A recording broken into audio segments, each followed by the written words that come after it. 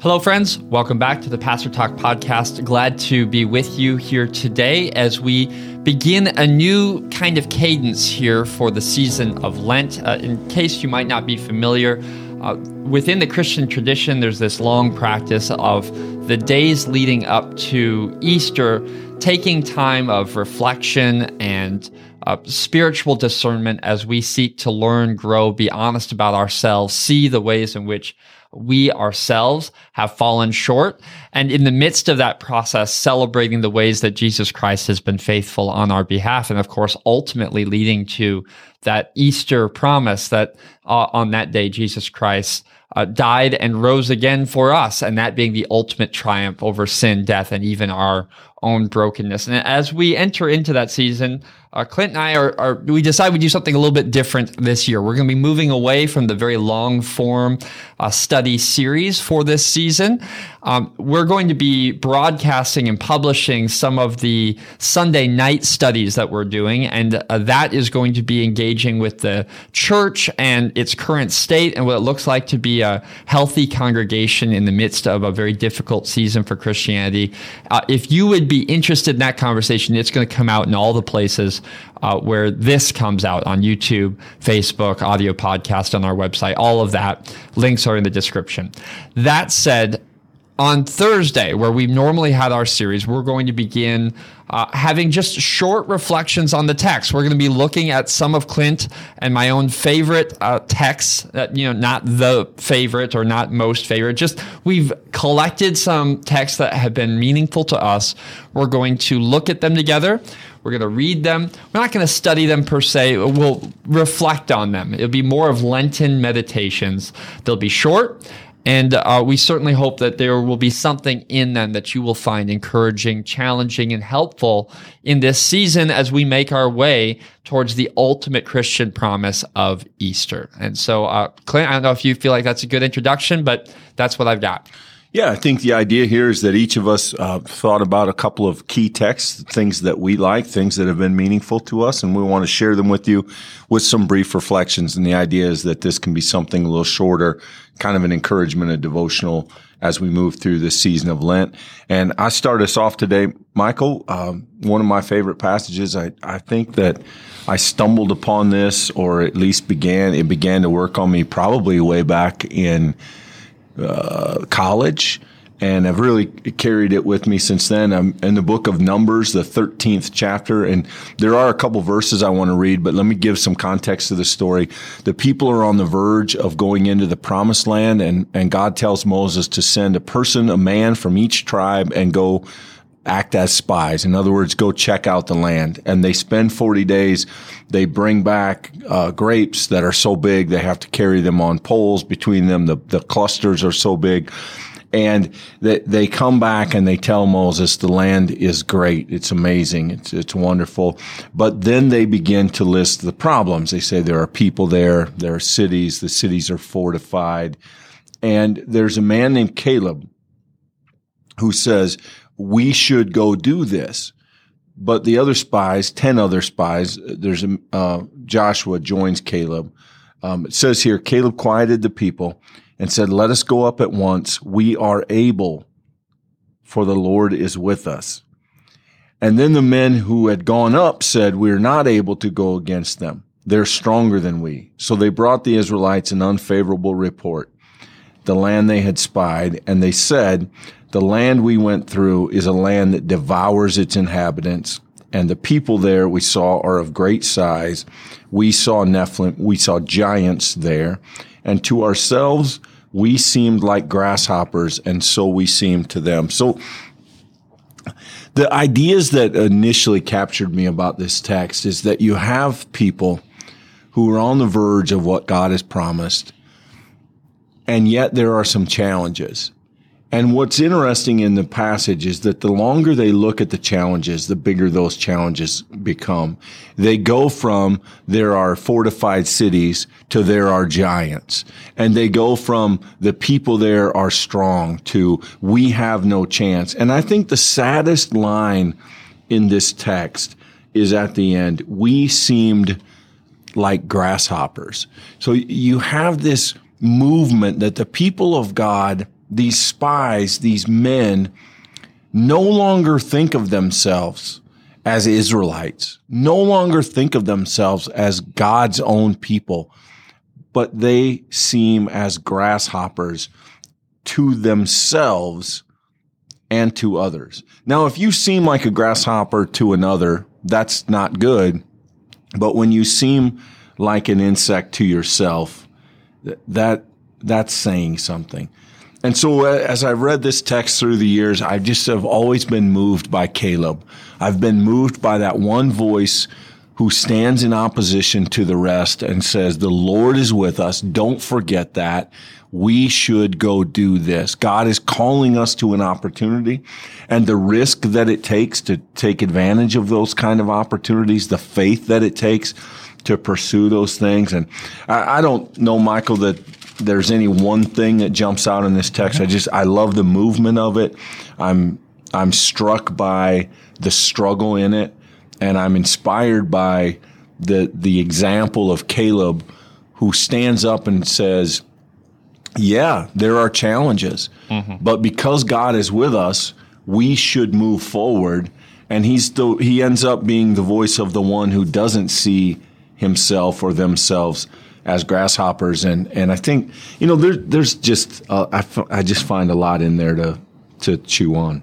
Well, and I think a key to that process that you just laid out, Clint, is that idea that they are God's people. And let me explain why I think that's so key, is because when I grew up in the Pentecostal and even made my way for some time in the kind of word of faith world. And this text was read there. And the way that it was read, Clint, was this idea that, hey, look, God wants us to see ourselves as giants, that God wants us to go in and to conquer and to be the people who are successful and who get all of the good things going for them. And I do think there's a kind of temptation to read the text as in that the Israelites missed it, that God wanted them to be these giant, conquer all things people.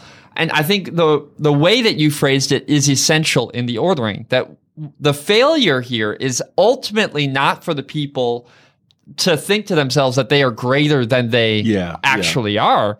The failure is that they have failed to trust God, that God has given them his word, that he would be with them, that he would take them into this land, that even though they may be grasshoppers to these people, that their God is faithful. And that's a key term, because there are moments in our lives, it seems to me, where by all human accounts, we are small, that in the face of our opposition, in the face of our health concern, in face of the finances or the relational breakdown, in face of our inability to fight back against an addiction, and in all of these things and more, we are actually grasshoppers. But the failure here isn't that we are grasshoppers, it's that we don't trust and believe that God is able to do above and beyond what we could possibly do for ourselves, that God is great.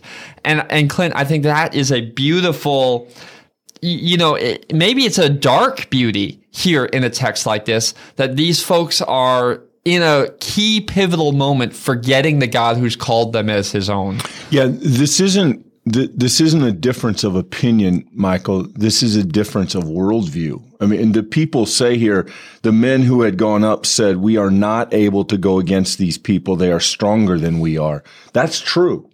Yeah, exactly. They have that right. But what they've forgotten is that that's not the story. Caleb is not arguing, yes, we're stronger than we think we are.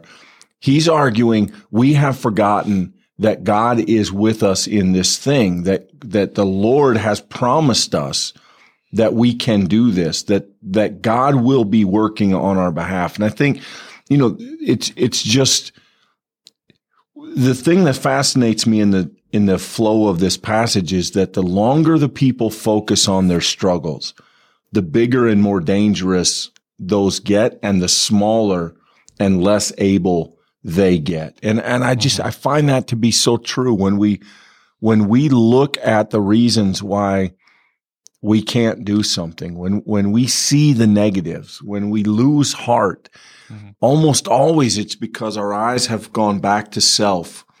and off of God. And I treasure the voice of Caleb here, who stands up to that and says, you guys, you are missing the point.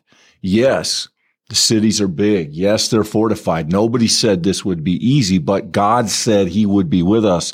And that's the point. That's the purpose. And so I just have always found this a pretty inspiring story. I think, there's a lot in it. I've feel like I've found new wrinkles in it through the years. I've gone back to it time and time again. And I think if you pushed me, I think I would say that Caleb is among my very, very favorite Old Testament characters. We don't know a great deal about him. There's not a lot of information outside of this. There's a little, but I've always found him to be a person that I endeavored to remember and maybe even live up to. So I think there's a lot here. Well, so Clint, I think there's a temptation here to look at Caleb in verse 30 and then the other spies in verse 31. I think it's easy to think that Caleb woke up this day, ate his Wheaties, and felt strong and confident as if that's all it took. I think, look very carefully, for we are well able to overcome it, is what Caleb says. And then these other men in exact opposition, we are not able to go up. That is diametrically opposed. You could not get more opposite than that. And the difference between them is not that they just woke up, one of them was positive and the other was negative on this day. I would venture to put before us that Caleb lived a life of practicing this faith in the small things, that no one stands in the day of real trouble. No one stands as a grasshopper in front of real giant problems and can just suddenly and miraculously summon this kind of faith. Sure. Caleb and all of the people who I've known like Caleb are people who have practiced faith in the small things day after day. They've built this confidence in God in the trust over today's problem or today's presenting concerns. And in the midst of that, Clint, you're able to build a life of trust and confidence in God. And I think there's something beautiful about this. And the invitation I think that comes to us is to not wait until the day where you stand before giants. Instead, start today. Begin practicing faith in the small things so that we, like Caleb, might one day have the courage to see what God calls us to see and not what appears to be the only case to human eyes. Yeah, in the next chapter, verse 8, there in chapter 14, Caleb says, if the Lord is pleased with us, he will bring us into the land. And I think what Caleb remembers is that it's not about the giants. It's not about the struggles, that those ultimately, those battles are second to the battle if the Lord is pleased with us. And that Caleb understands that our primary task is to live in a way that pleases God and to allow God to work on our behalf in some of the struggles of our life. And there's one other little asterisk to this story. God gets very unhappy with the people. They are reluctant. They refuse to go into the land. And God essentially sentences them to the 40 years of wandering. And then in a moment of kind of repentance, they go up on their own. Right. And they do go into the land and they attack the people and they're utterly routed. They're devastated. Right. Because God didn't go with them and told them, no, you're doing a foolish thing, thereby proving Caleb's point that it was never about the people's own strength to start with. It was never about us in the beginning. And if you, just as a general rule, as you read scripture, if you keep that phrase, it is not about us in mind, it will serve you well. And I think that's certainly true in this case. I think, there's not much more for me to say here other than to say, as we are in this Lenten season and as we look at a story like this, I think that the first step, and it's an essential step, is to not deny reality. I think Caleb is not denying the reality of the fight that would lie ahead for the people. What he's saying is, we can trust the God who will carry us forward. We can take God at his word. That's what Caleb is saying that is different than the other spies who went into the land. They saw the same thing. Yeah. And the report that they came back in many ways is substantially the same, but their interpretation is different. But where they take it exactly differs greatly based on the perspective that they have and what they do remember and don't remember.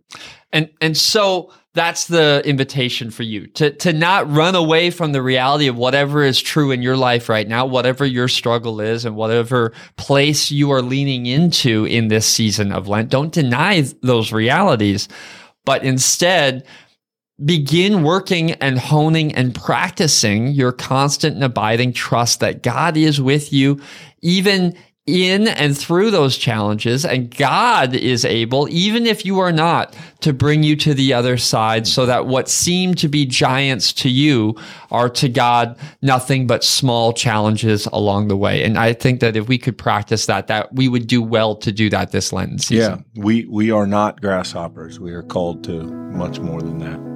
Thanks for being with us here today, friends. Hope there's something to encourage and challenge you in this.